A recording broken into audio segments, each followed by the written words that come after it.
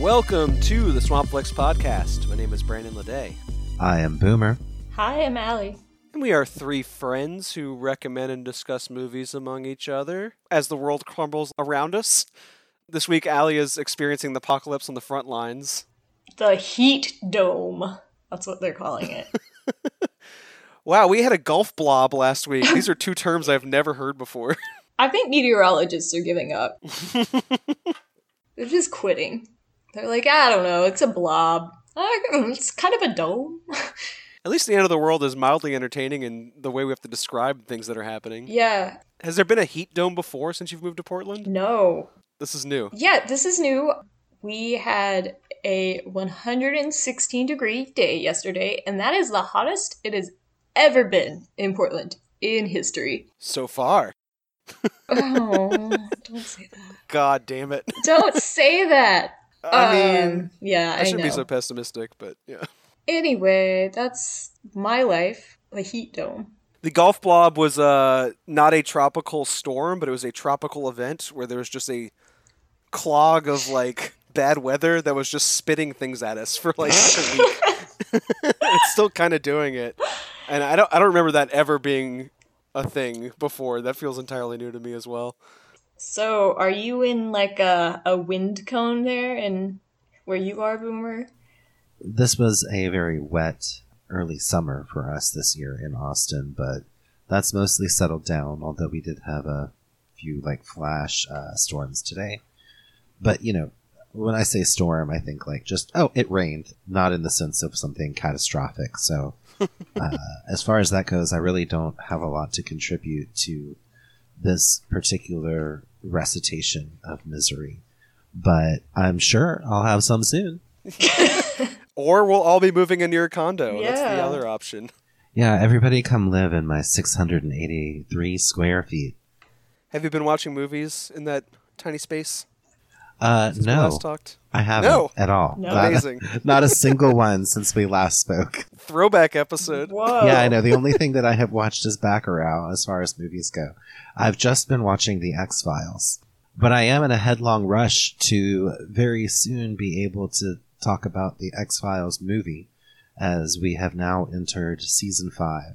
I will tell you that I have not watched the movie, so maybe we'll just have to do a specific whole episode. Ooh. I really liked it as a kid, but I have no idea if it's actually good. I remember the merchandise. I remember the unnecessary amount of ruffling on the Mulder and Scully X-Files Fight the Future movie action figures. They were like 8 inches, which were bigger than most of them. Maybe they were 7 inches. And they were wearing just like, you know, their business clothes, which is what Sculder and Mully wear. But I guess the toy manufacturers were used to like putting a bunch of Liefeld pockets on everything. So everything just is really unnecessarily ruffled. Like they look like they've been through it. They've been through it bad. I feel like my grandma has one of those somewhere in her house, so I'm gonna have to go find it. Is your grandma a big sci-fi nerd? No, she just likes the X-Files, or liked. I mean, maybe she's a big sci-fi nerd. I don't know. I just remember watching a lot of X-Files with her, like late at night as a child, and just being super freaked out. I'm still enjoying this, which is technically my first full-through rewatch. And there have been plenty of things that even as an adult, I'm like, oof. Yikes, I bet this was scarring. I also often find myself saying, wow, that looks expensive, which is my other thing about the X-Files. And the last thing I'll say is Kat is sort of driving this X-Files viewing experience.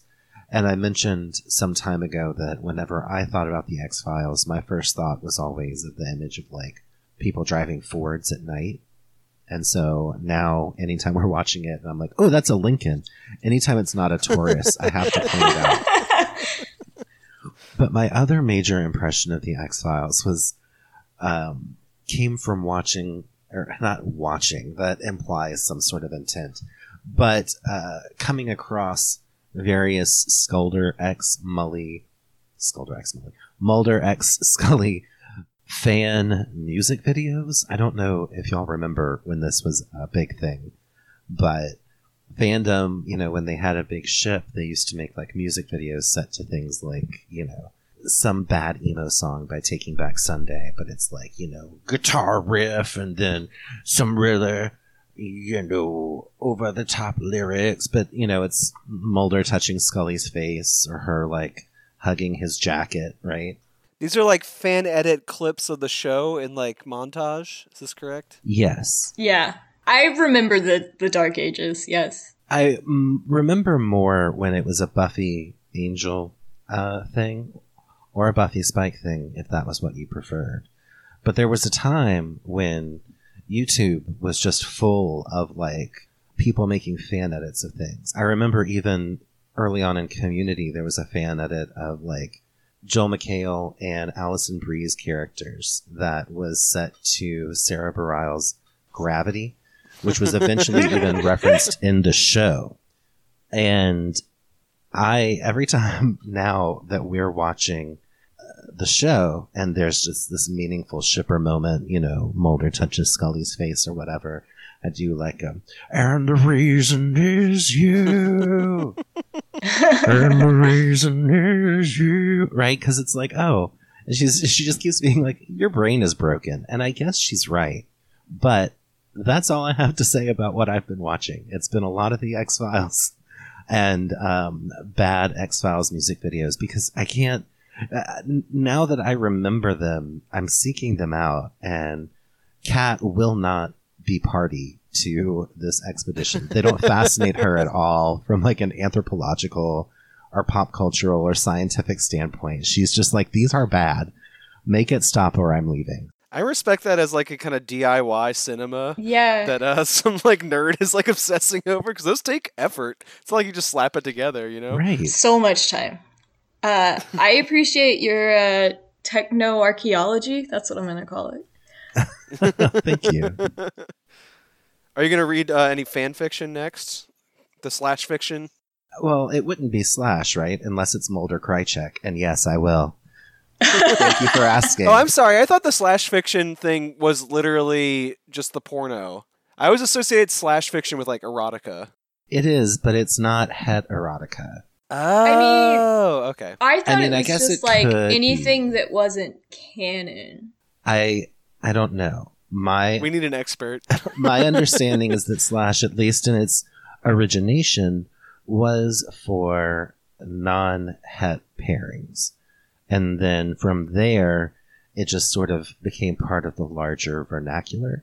So I'm sure that it may have been co-opted by not queer storytelling, by heterosexual storytelling. But my understanding of it, as I've always understood it, is that slash is for gay. So we need the smoking man, kind of like doming Skinner. Yeah. Oh, okay. First of all, no one doms Skinner. I have seen him with his shirt on. I was shocked. I was like, holy moly. And also, I did joke about Cancer Man and Krychek having a thing, and Kat was disgusted. So I guess it's up to me to create that and be the change I wish to see in the world. I was going to say, that's not necessarily true. It might be out there. Very likely. I want to believe. I don't want to squash your believe. dream. I actually have a I want to believe shirt, but it's like falling apart and it makes me really sad. Like Mulder, nothing will ever make me stop believing in what I believe in. Even though I really did just reach the point in the show where the guy has shown up and is like, actually, there is a conspiracy, but part of that conspiracy is to make you believe in aliens, which don't exist. But we've been planting evidence so that you'll be distracted by that and not by the real conspiracy. And I'm like, oh boy, I'm glad they're keeping it fresh. I'm glad they're finding a way to keep me on my toes. Allie, what have you been watching? Since we're just talking like TV, I guess I'll start with the TV like mini documentary series that I watched. I watched the series Sasquatch, which I don't know if y'all heard of. It's like a Hulu thing. No. Okay. So basically the premise is this investigative journalist worked on a pot farm in the 90s in California, Northern California, and heard this story about three guys getting murdered by Bigfoot. And so he sets out, like, last year or so to try and figure out what was going on. Like, was this a Sasquatch? What happened? Were these murders even real? And, it goes into a lot of stuff. It gets real dark real fast, y'all. I mean, I guess any true crime show worth its merit, like, gets real dark real fast. But, Right. it kind of goes from, like, talking about cryptids to the war on drugs, and, like, immigration policies. So it's one of those that starts off really kind of, like, goofy and then just, like, sidelines you with the truth. But I liked it. I enjoyed it. I mean, I'm a true crime person, vaguely. I'm not, like, creepy about it or anything. Like, I do consume a lot of it. Wasn't one of the first X-Files episodes like Giovanni Ribisi smoking too much weed and experiencing phenomenon in the wild? Am I remembering that incorrectly? So Giovanni Ribisi plays a kid with electrical powers who gets back at the people who bully him. Is he also stoned? There's one with, what's his face? The redhead guy, not Carrot Top. Seth Green. Yeah, he has... That's what I was remembering. Yes, he has an episode where he is stoned and sees a UFO. Yeah, that's like the second one. That's like the second episode. That was what I was picturing. Yeah. Well, the real life version sounds much sadder. Yeah, the real life version is a lot sadder.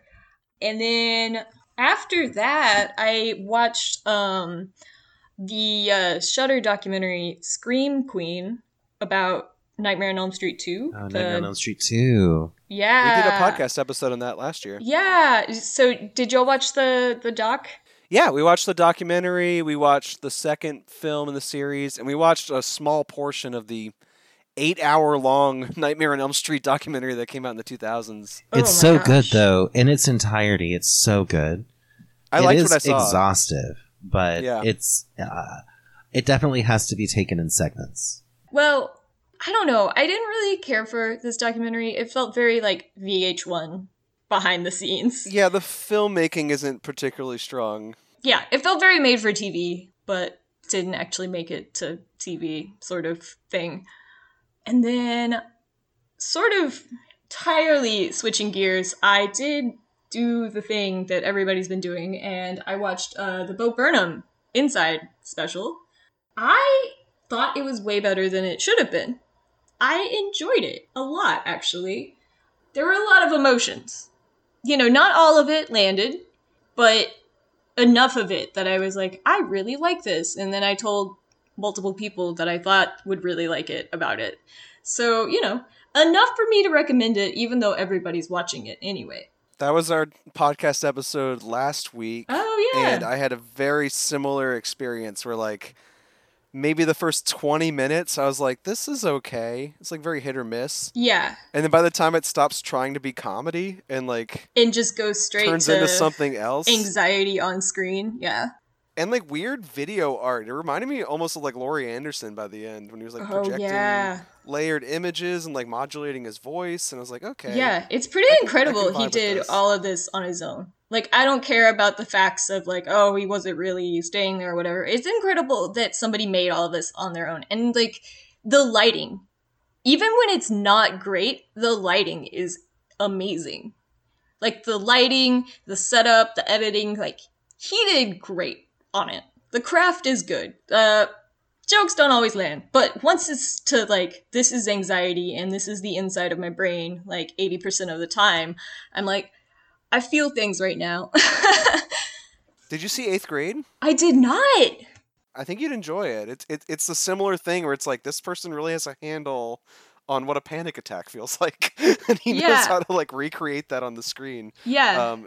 Specifically in that one, like, what it feels like to be 12 years old in, like, a social scenario, which, oh god. I was going to say, I never want to go back to that ever again. Well, maybe avoid it then. It's very good. Yeah. Yeah, so I might have gone through the list that you sent out about movies that are out, and I went straight from Inside to watching Saint Maud, which was really, it was interesting, to say the least. I still don't know if I liked it or not, sort of thing. Oh, wow. I guess, yes, I liked it. I did like it. I was talking about it afterwards, and what kind of was the consensus in my house was, it's kind of like if you were to literally interpret, like, ground an actual, like, saint story in real life.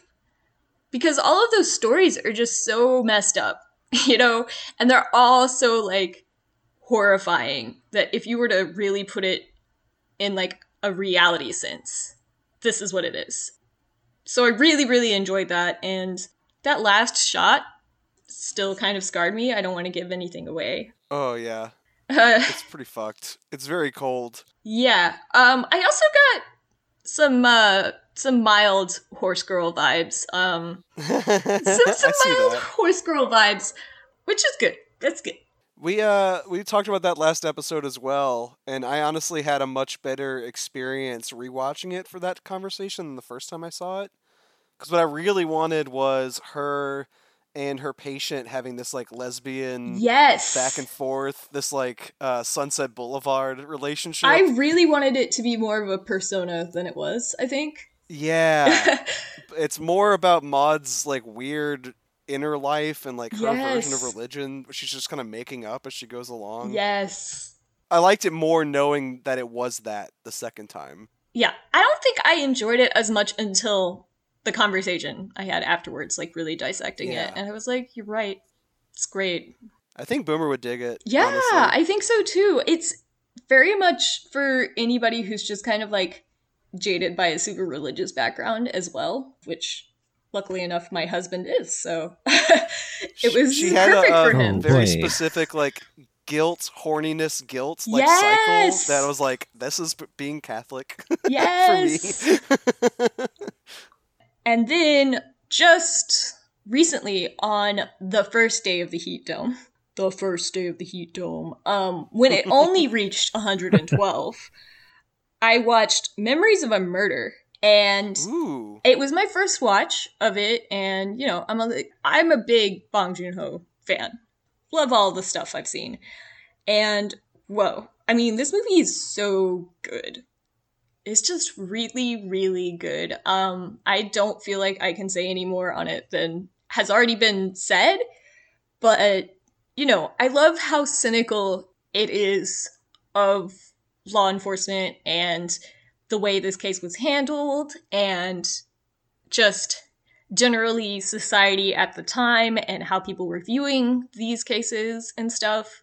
And also, you know, I'm not like a history buff about it, but, like, I know enough of Korean history from that time to be like, oh yeah, this is also just, like, how messed up Korea was at the time. Like, how messed up it was. And I mean, obviously with Parasite, like, I feel like there's just the obligatory, like, Bong Joon-ho crappy apartment, you know? I feel like that's just, if you're watching one of his movies and there's not a crappy apartment, what did he do wrong? Like, why is he doing this? I would even count Snowpiercer. Oh, yeah. Shitty little compartments. Where did you watch this? It's on Hulu right now. That's amazing. Yes. Check I'm it asking out. because, like, when he won the Oscar, they were supposed to, like, do this whole huge rollout for Memories of a Murder getting, like, restored and, like, going into wide release in theaters. Oh, man. I don't think it ever played wide here in the early 2000s when it was first made. I would love to see that in theaters. Oh. I haven't seen it, and I was very excited, and, you know, COVID kind of derailed that. But yeah, it's on Hulu. Definitely check it while they've got it. I don't know if they have any of his other early movies, like Barking Dogs Never Bite. I don't know if you saw that one, but that one's great too. No. Shamefully, I haven't seen any of his stuff pre-Snowpiercer. I've only seen all of the stuff since then. Oh, okay. Yeah. So Barking Dogs Never Bite is also very good. And then Memories of a Murder is just incredible. And I still haven't seen Okja. Oh, that one's great. But also Host. I feel like that would be very much on your wavelength, Brandon, especially after Godzilla stuff. That one and The Wailing, I know he didn't make The Wailing, but Yeah. like around the same time they came out, and I've been meaning to watch them Oh yeah. both because I know that I would like them, but like the runtime on both is like my biggest hurdle. Yeah, I know you prefer the tight 90, so Yeah, of course. which is fair. It's fair. Yeah, so that's been all of my watches lately. Well, you mentioned that that list I sent out, which I think I talked about on the Yeah. last episode. It was basically just like everything one of us has mentioned that's like a new release from this year. And I realized when I was talking about it that that list is like very limited for me because I haven't been going to movie theaters. Like there's probably more exciting stuff there that I haven't been watching. And I haven't been paying for video on demand stuff either. Most movies I've been getting that aren't streaming releases are through the library. Mm-hmm. And I just think it's kind of interesting, like what limitations you have on like what curates what you're watching. So I put in like library holds on new movies that aren't free streaming, and they just sort of come in randomly. Like it's very arbitrary what I get every week. And this week, you kind of pitched this episode as like our version of like a Pride Month selection. Even though it's at the end, yeah. Yeah. And I also want to come back to that because I have questions. Oh, that's a good billboard for what's coming later. And I got two Pride related movies just happenstance through the library this week, and they were just as I think as brutal as our main topic of conversation Yeah. today as well. One was The World to Come, which is a new release. It's unfortunately timed. It's one of those white women in period costumes longing after each other and delaying their like lust for each other until it all floods on the screen all in one go. Which I think after Portrait of a Lady on Fire and Ammonite last year, I think people got very burnt out on this and wrote tons of opinion articles about how too many of these movies get made as opposed to other types of queer stories, which I kind of get, but I also like these movies individually, even though, you know, I understand in like a big picture view, there should be other stories besides them. This one's very good, I thought. It's Catherine Watterson and Vanessa Kirby Oh, I love are on her. the American frontier. Vanessa Kirby plays this like very brash, kind of like devil may care woman who lets her like red curls like just flow around her shoulders. And Catherine Watterson is like way more buttoned up and has like this rich inner life where she like writes in her journal all the time, but doesn't express herself out loud. And both of them are married to like total brute nerds, like just absolute assholes who like love the Bible. And they, you know, find love, and because it's the American frontier, like both their husbands and the environment like are so harsh and like such a like a brutal contrast to their romance, which is very beautiful and tender. And then when you finally get that release of like all of their sexual trysts, and like all their like actual like physical passion for each other, it is in like the worst, like most devastating context possible. Really, really brutal stuff. The filmmaking's very strong, I thought. Especially if you like either of those actors. I think they get a lot to do. But the other one I would actually recommend even more. It was this documentary called Wojnarowicz about the artist David Wojnarowicz from the 80s and 90s. I don't know if y'all are familiar with him. No. I don't think so. The name isn't ringing any bells. Not for me either, when just like seeing it in text, but then when I saw a lot of his paintings and photographs and prints in this, it was like, oh, I'm very familiar with the work, just not the man. He was famous during the AIDS crisis in New York and did a lot of like multimedia political art, very like act up type, like aggressive, in your face, confrontational, in direct opposition to like respectability politics, basically being like, my entire community is dying of an epidemic while the government does nothing and the blood is on your hands, like trying to wake people up kind of art. And what I liked about the movie and why I think it's very much worth watching is like a lot of movies like this that are about confrontational artists are very like kind of what Allie was describing with Scream Queen earlier. Like they're very like light in their filmmaking style. Like they're very bland, and you know, you're watching all this really confrontational, vivid art, but the movie you're watching is like weak tea. And in this case, most of the images on screen are actual like paintings and journals and audio recordings that Wojnarowicz himself created. So it's like trying to recreate this like propulsive, angry political activism in the art form as well as in the subject. Like it's trying to like kind of recreate that 80s, 90s anger and that political fury. And I think it does a decent job at it. It's not as good as his stuff. It's not like a Marlon Riggs movie or something, but it's pretty strong. Kind of a great wake-up call just about holding governments accountable for letting people die and not providing proper health care while the people at the bottom of the ladder get shit. Which, very much worthwhile getting angry about that now as ever. And I don't know, good pride programming too, because that celebration started as a political activist hub in the first place. So, I don't know, bringing some anger back into that ritual I think is worthwhile as well.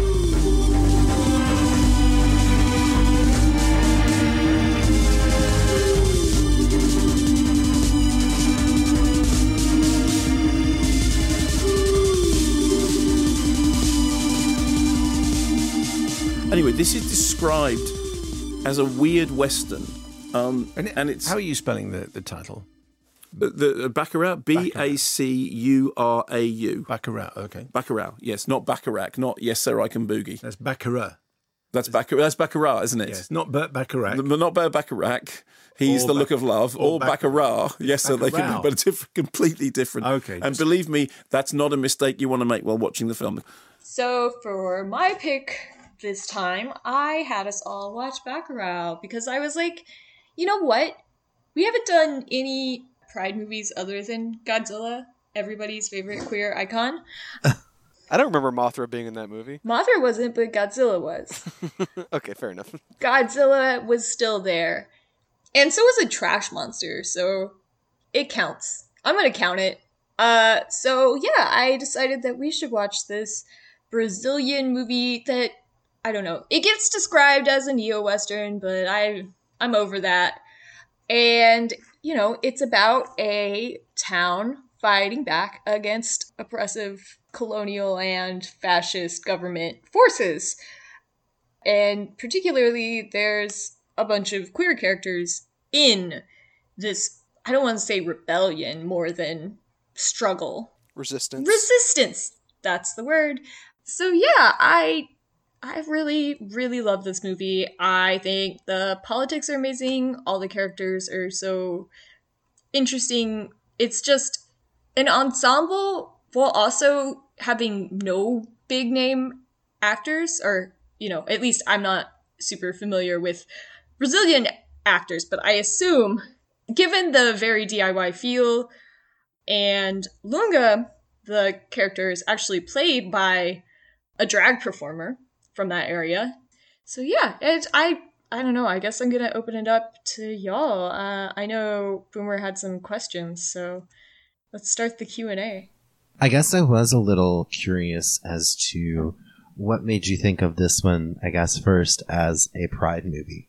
Because although there are queer characters in it, it didn't really leap out at me, but I guess as the movie went on, I was a little bit like, oh, right, okay. But I would like to hear your full reasoning, just for my personal understanding. Yeah. I was thinking it would be nice to do a movie with queer characters where the movie isn't just, hey, we're queer and here's our life. Because honestly, it gets so tiring so fast to me. Obviously there's good examples, like Moonlight was amazing. But so often it's just, we need more stories. And to have a story of resistance with queer characters filmed in Bolsonaro's Brazil, to me, it popped to mind, I guess, is the main thing. I guess the distinction is that the movie is about queer people, but not about their sexuality in any way. Like they're allowed to be people who are doing other things than like grappling with the closet or suffering oppression. And specifically for their sexuality, I guess they suffer oppression for different economic and social reasons. But yeah, I think, in a town of outcasts, that's just a whole other reason they're outcast. It's not the main struggle or the main focus. I kind of get that as like a bigger part of what the movie is, and like one of the reasons it's like so hard to get your footing when you're watching this, because it is strange, even though the central plot is so closely tied to like the Most Dangerous Game, which is a plot we've seen in so many movies before. Right. But like something feels really hard to like get your bearings in this, and I think it's because it's a movie starring an entire community. And like a lot of the people in that community are queer, and a lot of them aren't. Like it's like a very like wide range of people, and they're all treated equally important. And you keep kind of searching for a protagonist for like the first hour.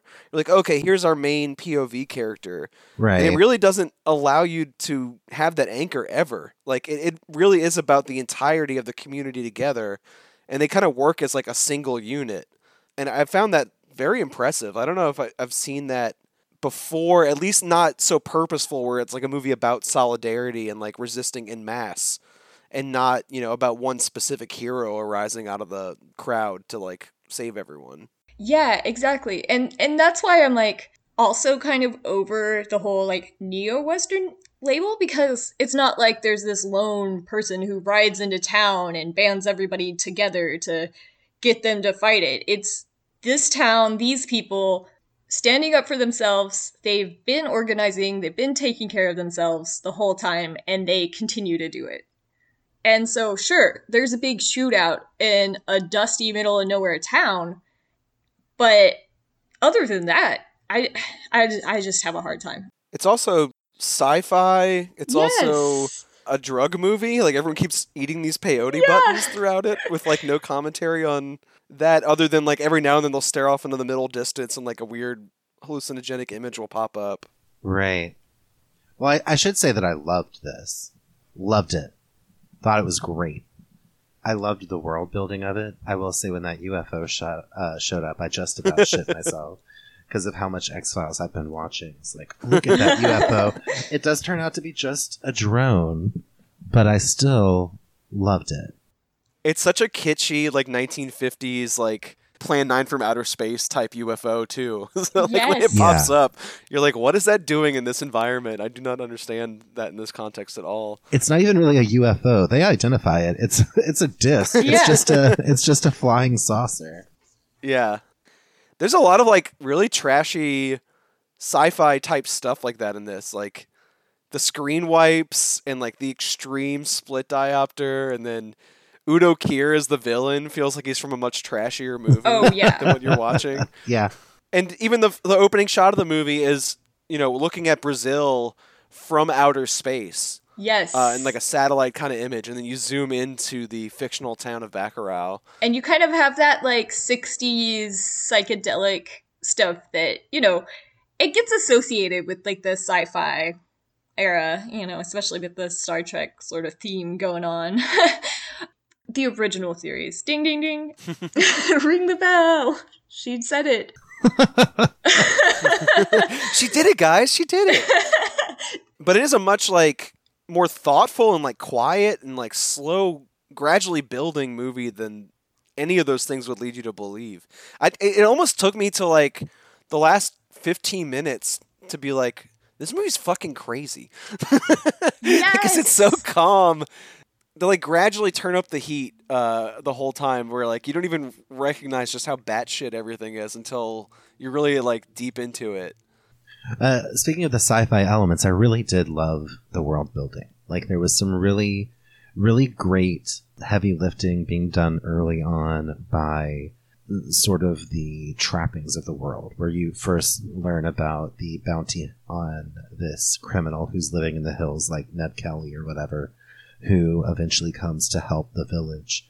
And you also learn very quickly about like the public executions that are being televised and like people taking part in bounty hunting, and just sort of a very not too distant future, next Sunday AD kind of like quality to the science fiction elements of it, but realistically presents like, you know, problems with water supply and problems with other kinds of supplies, and especially whenever the medicine is delivered to the town by the mayor and all of the food is expired, and especially all of the medication that they're given is basically just like dumbiners. I don't really. I guess they're supposed to be like antidepressants, but I was going to say, it kind of sounded like they were like opioids. Yeah, meant to dull the mind. The doctor just throws them in the trash. Like the rest of the supplies that come in, they have this very like communist method of disbursement where they're like, take what you need, share it. But the pills in particular, she like throws in the garbage. She's like, take these if you want. Fish them out of the trash, but that's where they belong. The first time I watched it, other than, seeing all of these outcast and queer characters just being accepted by the community that they were from, they're just part of that world. The mutual aid stuff, that's my bread and butter. So I'm just like, I love them. And I think they did a really good job of showing like there's still gripes in the town and people still have to work together to build stuff and it's still a hard life, but they're taking care of each other. And I love that. And that's in direct contrast to the capitalists who come into the town, who are there basically paying money to hunt these people for sport and for leisure. And they are at each other's throats at all times. And whatever the antonym to solidarity is, there's just like constant discord between all of them. And the only thing that really unites them is their bloodlust. I don't know. There's a very allegorical feel to the whole setup. Yeah, they got but it's very delayed. That toxic individualism going. Exactly. Yeah. Just I feel like shooting something that comes through. Said explicitly. Yeah. Or as soon as they murder somebody for the first time, they like immediately want to have sex. It's very primal and gross. Like it's not fun to watch whenever the villains come in, the white people from out of town mostly. And then, all that stuff is very delayed. Like Boomer was saying, like it starts off with the world building, I want to say for almost the first half. And then you sort of get the premise, like what the conflict is going to be way late. And it just feels so foreign. Like it really just doesn't feel like a Most Dangerous Game genre picture until like well into the runtime. Yeah, the first time I watched it, I went in knowing nothing. I just heard amazing things about it. And I was like, okay, I'm going to watch this. And yeah, it just like jumped right in there. And I was like, wait, what? Huh? You see the first couple of guys get killed and it's just, excuse me? Is that where we're going now? It definitely just catches you off guard. There's this presence of like, or a lack of presence of governance to the point where you really don't know what is happening to these people for quite a while. Sure, the mysterious bikers show up in town, but when the guy comes back with the water truck initially, my thought was he had been shot at by whoever it was that was preventing them from getting to the water in the first place. And it might have been because they're like basically selling this town to tourists as like livestock. And I think it is the same people that are restricting their like resources that are like selling them out. Okay. I'm guessing. I mean, we don't really meet any of those people besides the mayor, who's a joke. Tony Jr.? Yeah. I do think that it was the white people because they do say when they're talking in the meeting, like, oh, the water truck's been shot. And like, they're trying to instill panic because they think, oh, these are people from Brazil that live in the middle of nowhere. They just must be like simple savages. And of course, like panic doesn't happen because these people have each other's backs. And it's just an interesting examination of that as well. I mean, ultimately, like they do the savage thing of like displaying their severed heads, but at that point it just feels like totally warranted. Were either of you, before watching this, aware that the village itself is meant to emulate, I forget the word for this in Brazil, but there are villages in the hills that are basically comprised of the descendants of runaway slaves, or the descendants of people who had escaped slavery. I did not know that. I did not know that until just now. Oh my gosh. That makes me love this movie even more. That is what is meant to be implied by the town. Whenever you see in their museum, they have the sort of clippings about, the town itself refusing to be cowed Bacurau itself, they say put down a rebellion. I don't think that the translation in the subtitles is quite right, but apparently resisted some sort of attempt to re-enslave, which is why they, in the past, as seen in the newspaper clippings in the museum, show the severed heads of their captors.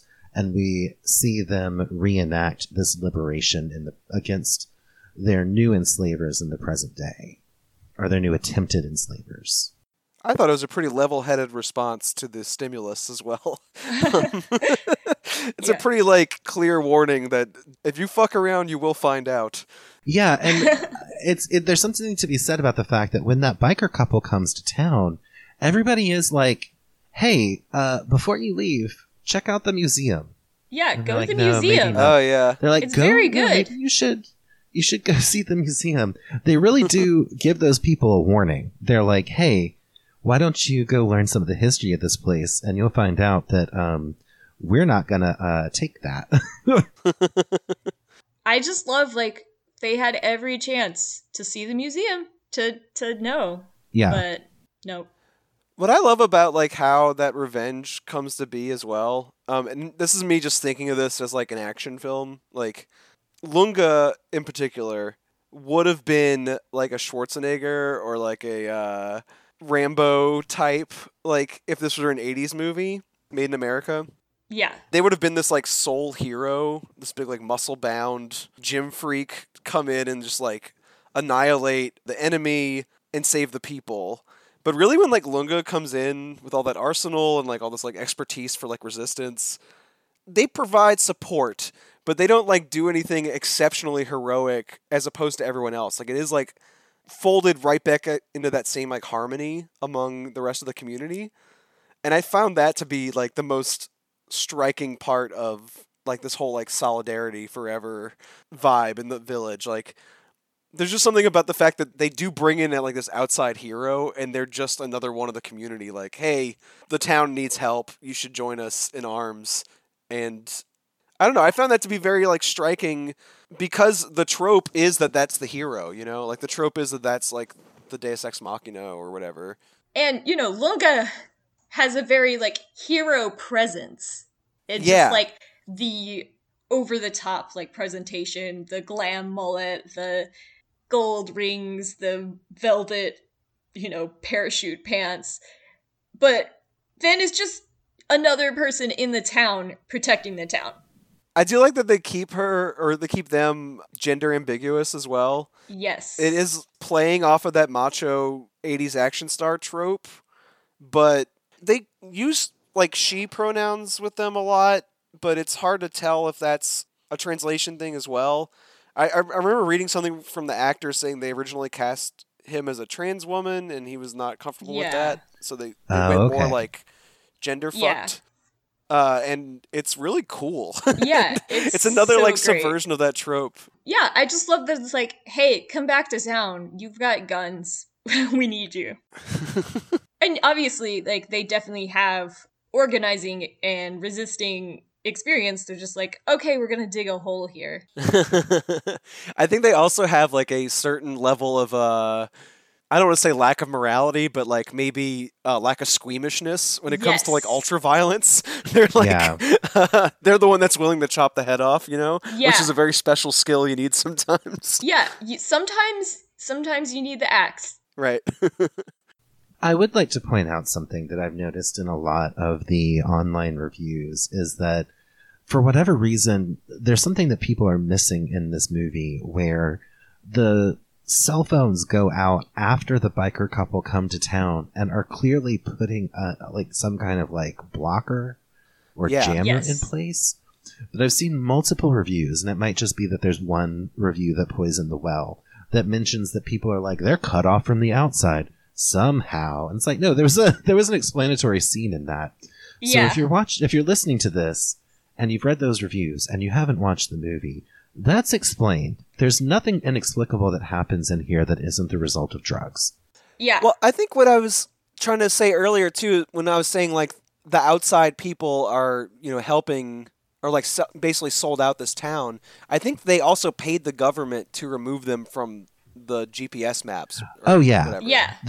That's implied too, I think. That Yeah, that suddenly is they can't implied. find themselves on the map. Yeah. Because Drone Girl, I'm gonna just refer to her as that, because they go through their names, but it's so just like Chad and like Tammy, you know, and like I can't keep track of y'all.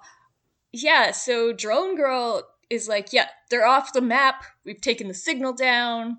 At this time, the power is gonna go out. It's just all very intentional, and it's all very like, oh, these rich white people have paid to do this because they can. There's the moment where the outsiders are sort of headed into town and they come across what we have seen earlier, which is near where Lunga was hiding, which are several just abandoned vehicles that have weeds growing through them. And once again, one of them is like, oh, this cop car is full of bullet holes. And Udo Kier is like, that doesn't mean anything. We keep going. It's like, no, these people are not going to accept like an outside oppressor. Like, they are going to murder you and cut your heads off. Well, kill you in self-defense and cut your heads off as a lesson to the others. There's something fascinating about like this movie, as told from the point of view of the antagonists, has, if it were told from the point of view of the antagonists, it's like it has a whole cabin in the woods thing where they are over and over again ignoring warnings from the villagers, ignoring the signs around them that they're walking into a trap. And I find that fascinating because they clearly cannot perceive themselves as anything other than the protagonists of their own life story, right? They're just people who work at it's a cop, it's a corrections officer, and I think one guy is like a supermarket manager. You know, the few things that we learn about them, they're all people who just like have this need for control. And of course they perceive themselves as the protagonists of their own life stories, when in fact they are basically lambs to the slaughter to what they thought would be their own prey, which is a really nice turnabout, in my opinion. And it's pretty explicitly tied to like white supremacy in the film as well. Like, yeah. Oh yeah, the whole you're not white. You look white. Yeah, they have a very but you're prolonged not. argument with people from Brazil who are white and saying, you're not white, you're from Brazil. Like, there's a very like firmly established hierarchy of whiteness among them that's like really gross. Yeah. They're like, no, we are the descendants of colonizers also. And they're like, not the right colonizers, though. You can tell there was miscegenation among your people. It's like, holy shit. And then they also want to distinguish themselves from Nazis and like be better than Nazis, which, they are participating in a genocide. Very Trump era logic. Yeah. Like, oh, we're white people, but we're not Nazis. Very effective villains in that, they're not unreal. Like, these are like average Western civilization, like average Joes, at least from like white communities. And the grossest parts of them are exposed and then like punished. Yeah, I think if you've known a large number of white people, you know one of these people. You've met them. It's not a stretch. You work with them, you're related to them. Yeah. Yeah. You avoid going home for the holidays because of them. Oh, God. I avoid traveling 20 minutes to another parish to visit them year-round. I guess my main thing that I've already kind of touched on it, but it's wild to me that this movie was able to get made in Brazil, current Brazil, where they basically have their own worse version of Trump. And yeah, I mean, it's just a fantastic spitting in the face of that current, like, regime, I guess, is the best word for what's going on down there. So yeah, I mean, it's always that art of resistance that's just super interesting to me as well. And also, it's such a huge part of the language of oppression to be like, what do you mean? We brought you books, we brought you food, we brought you medicine, and then deliberately bring like sabotaged materials. That's such an ongoing, like, oppressive tool and colonialist tool to manufacture an external appearance of goodwill while continuously actually like presenting an open palm but using to slap someone in the face. It's made to look like charity. Yeah. We brought you blankets, They definitely don't have smallpox in them. Yeah, we built schools. You definitely can speak your native language there. Yeah. And then they buried the children in mass unmarked graves, which is Oh, a gosh. very delightful headline that's been making the rounds recently. Yeah. It's the same old story, and I feel like this movie just cuts right through the bullshit in presenting it. And we talk about how it's very allegorical, but just the way they literally have a dump truck dump these ripped apart books is just incredible. It's just such a powerful image. I guess the one thing that's kind of up in the air for me is I don't necessarily know where the psychotropic drugs fit into this political scheme, other than I guess they're just kind of in tune with themselves and very assured, because you don't take drugs when you're scared. They feel very in control and just of peace with the fact that they have to kill another round of intruders. And they're not doing they explicitly refuse the opioids, right, that we talked about before, while openly participating in a natural, you mentioned, I did not realize or identify that they were peyote buttons, but that's what you said. That was a guess, right? honestly. Yeah, especially given all the plants around. That was my guess.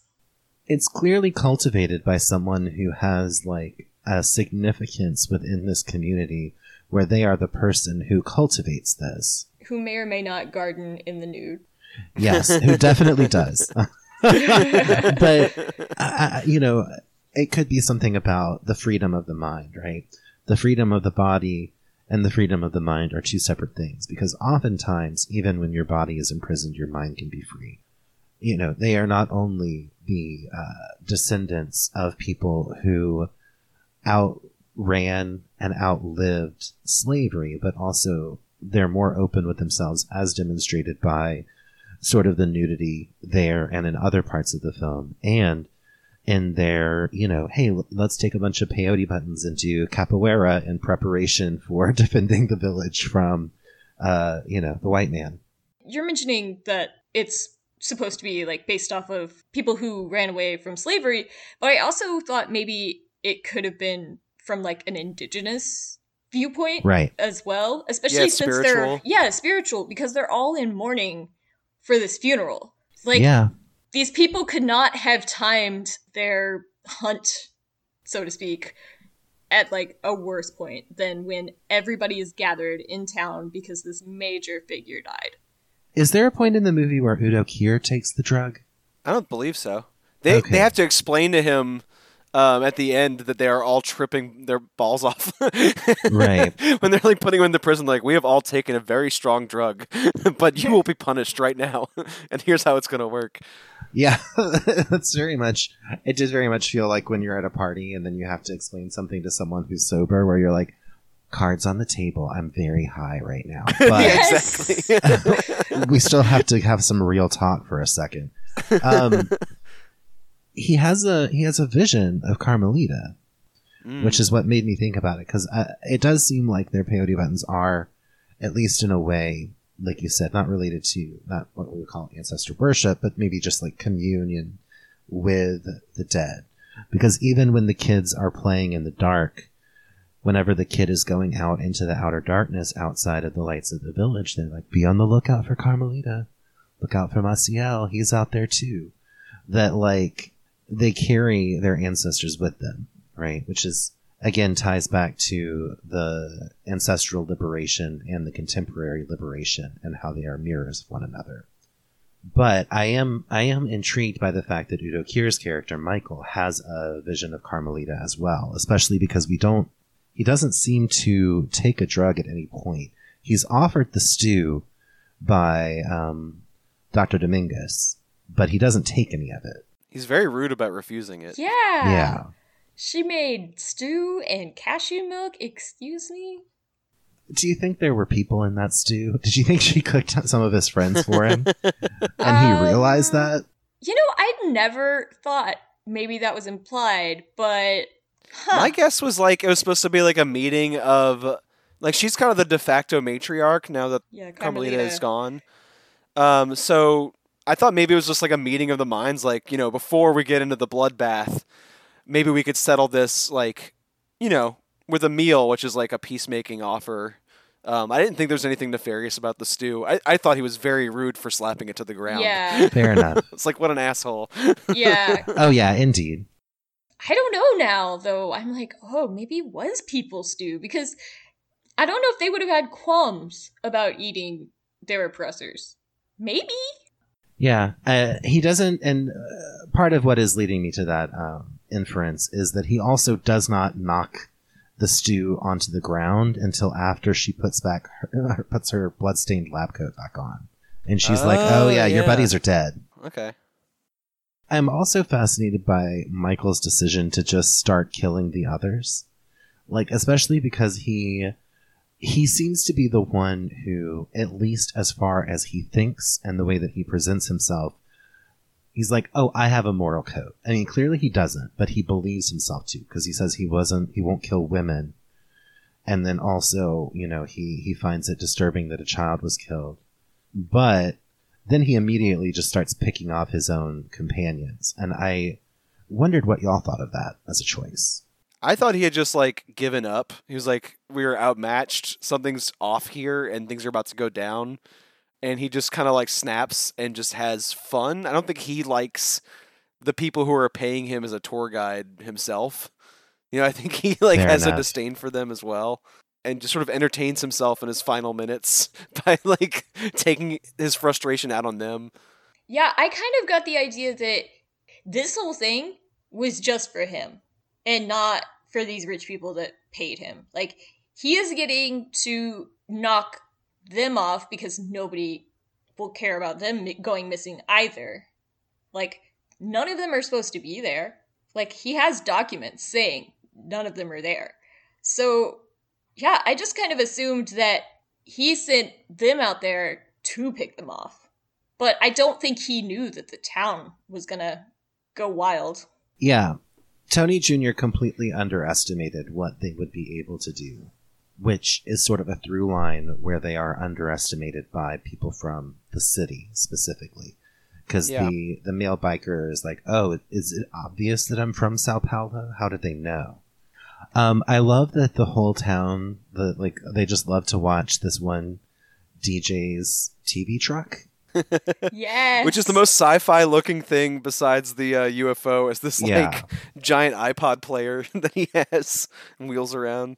Yeah, they just watch YouTube videos and, It's kind of beautiful. It looks like a carnival thing. Like, it looks like something you would see on, like, a cart selling, like, Dr. Seuss hats and alien antenna at, like, a Mardi Gras parade. It totally does.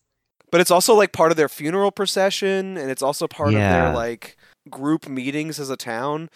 I think that's, like, the most impressive thing in general is just how that DJ and the, like, walkabout guitar player and the doctor and the sex workers, like, they all have a function in the community, and they're all, like, respected for the service they provide. Yeah. It's oddly wholesome for such a violent film. I just love the line, like, "Whores vote too." I was like, that's so good. Yeah, because these people are constantly getting underestimated, which is obviously dead wrong to do. Yeah, something you do at your own peril. Yeah. I loved that funeral. I just want to throw that out there. Since you brought up the funeral, I think that's one of, like, the most beautiful, like, moving parts of the movie. That's one of the first omens you get that stuff is going to get real weird and bad. And, the water coming up out of the coffin and in this town that has no access to the water because it's been dammed up, and all of these people, like, ominously, like, singing out of tune, and I don't know, it's just like it sets the tone, that funeral. Yeah, because when Teresa is driving up there in the water truck, she sees that the truck has crashed, like a truck carrying a bunch of coffins. She's like, well, that's weird. And of course, we know, obviously, now that they were meant for the victims of this, like, Most Dangerous Game hunting party. But Tony Jr. almost tips his hand too early by getting ready, right? And it's almost like what happens at the end whenever he shows up and the van opens and it's got water bottles and an air-conditioned car waiting for these victorious white colonialist hunters. And he's immediately like, close the door. But the cat's already out of the bag. You can't stuff it back in that car. Yeah, the evidence that something is going down is all disconnected and off-putting in an eerie way, but like, as an audience, I didn't really understand what was happening until it was explicitly laid out, separate from the town. So, Yeah. watching it slowly dawn on the like assassin character. It plants the seeds of its revelations. It does. Early on, but they do present simply as eeriness or as alien and unusual in a way that it's not clear that they're all related to one another until everything comes into focus, and then you realize. That's just great storytelling. That's the way that the best stories are, where everything suddenly makes sense and comes into focus. And this film does that like excellently. Yeah, it's a weirdly subtle, like intricate piece for something that again is explosively violent and kind of plays with like trashy genre tropes. It's very like oddly serene and like lightly surreal. It's a gentle movie at some points and like very cathartic when it's not. As one final touch that I really enjoyed, when they're cleaning out the museum, they're like, yeah, scrub the blood off of the floors, but leave the blood on the walls. That's our newest exhibit, basically. Yes. And then the next time that somebody wants to come to town and kill us or put us in chains, we can say, why don't you go to the museum? It's a great museum. You should really check it out. And we'll even have the guitar guy come by and be like, hey, lady, listen to my song. It's about how you need to get out of here. Yeah. It's astonishing, like, to me, how often all of these outside people are so rude. Like, if I went to a small town and they asked me to go to a museum, I'm like, oh, yeah, I'll check I got that 5 out. minutes. Yeah. Yeah. So it's just like, from the get-go, it's like, you guys are bad news. You're all bad news. I do love their ridiculous Sao Paulo hobbyist biker outfits. They're like jazz cups. They Very won't beautiful. even try the local soda. It's like, what's that in the green bottle? It's like a local soda. Do you want some? No. Ew. No. And they asked the little kid, what do you call people from Bacurau? And he's like, people. Yes. That's like one of my favorite exchanges. Because that's the movie. Well, we did talk about this before last year when we did our best of the year stuff. This was on our top 10 for last year. But we never got to go this deep into it. So I appreciated this opportunity. Yeah, I'm glad that we all love it as much as I do. Because there's nothing sadder than gushing about a movie and people being like, oh, well, yeah.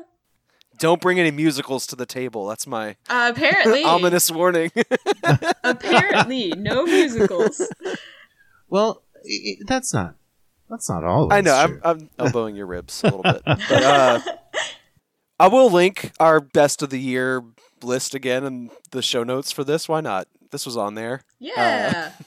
And I think that's actually like a good tie-in for our next episode too. We're gonna go back to 2020 and watch some sort of like blind spots, like some like best of the year stuff that we didn't see until after all this list making ritual was wrapped up. Oh, will you be watching His House? I watched his house last year. That made our top 10 as well. Oh, okay. Which you can see in the show notes. Number 10. I picked Pinocchio. Okay. Which was an Oscar-nominated live-action adaptation of a very familiar story. I mean, you sold me on it. It's so beautifully fucked up. I recommend that. And James actually picked a movie I think Boomer would like a lot, called The Empty Man. I don't know if you've seen that one yet. No, I haven't. I wouldn't say that they're similar in what they're doing necessarily, but it reminded me a lot of Dr. Sleep in seeing a long ambitious headfuck of a modern mainstream horror film. Like, it really like takes its time and does weird stuff, but it kind of looks like you would expect it to be like a PG-13, like on the surface, kind of like mainstream horror. So I think you would enjoy it. I'd be surprised if you had like a negative reaction to it, but it has been very divisive among other people.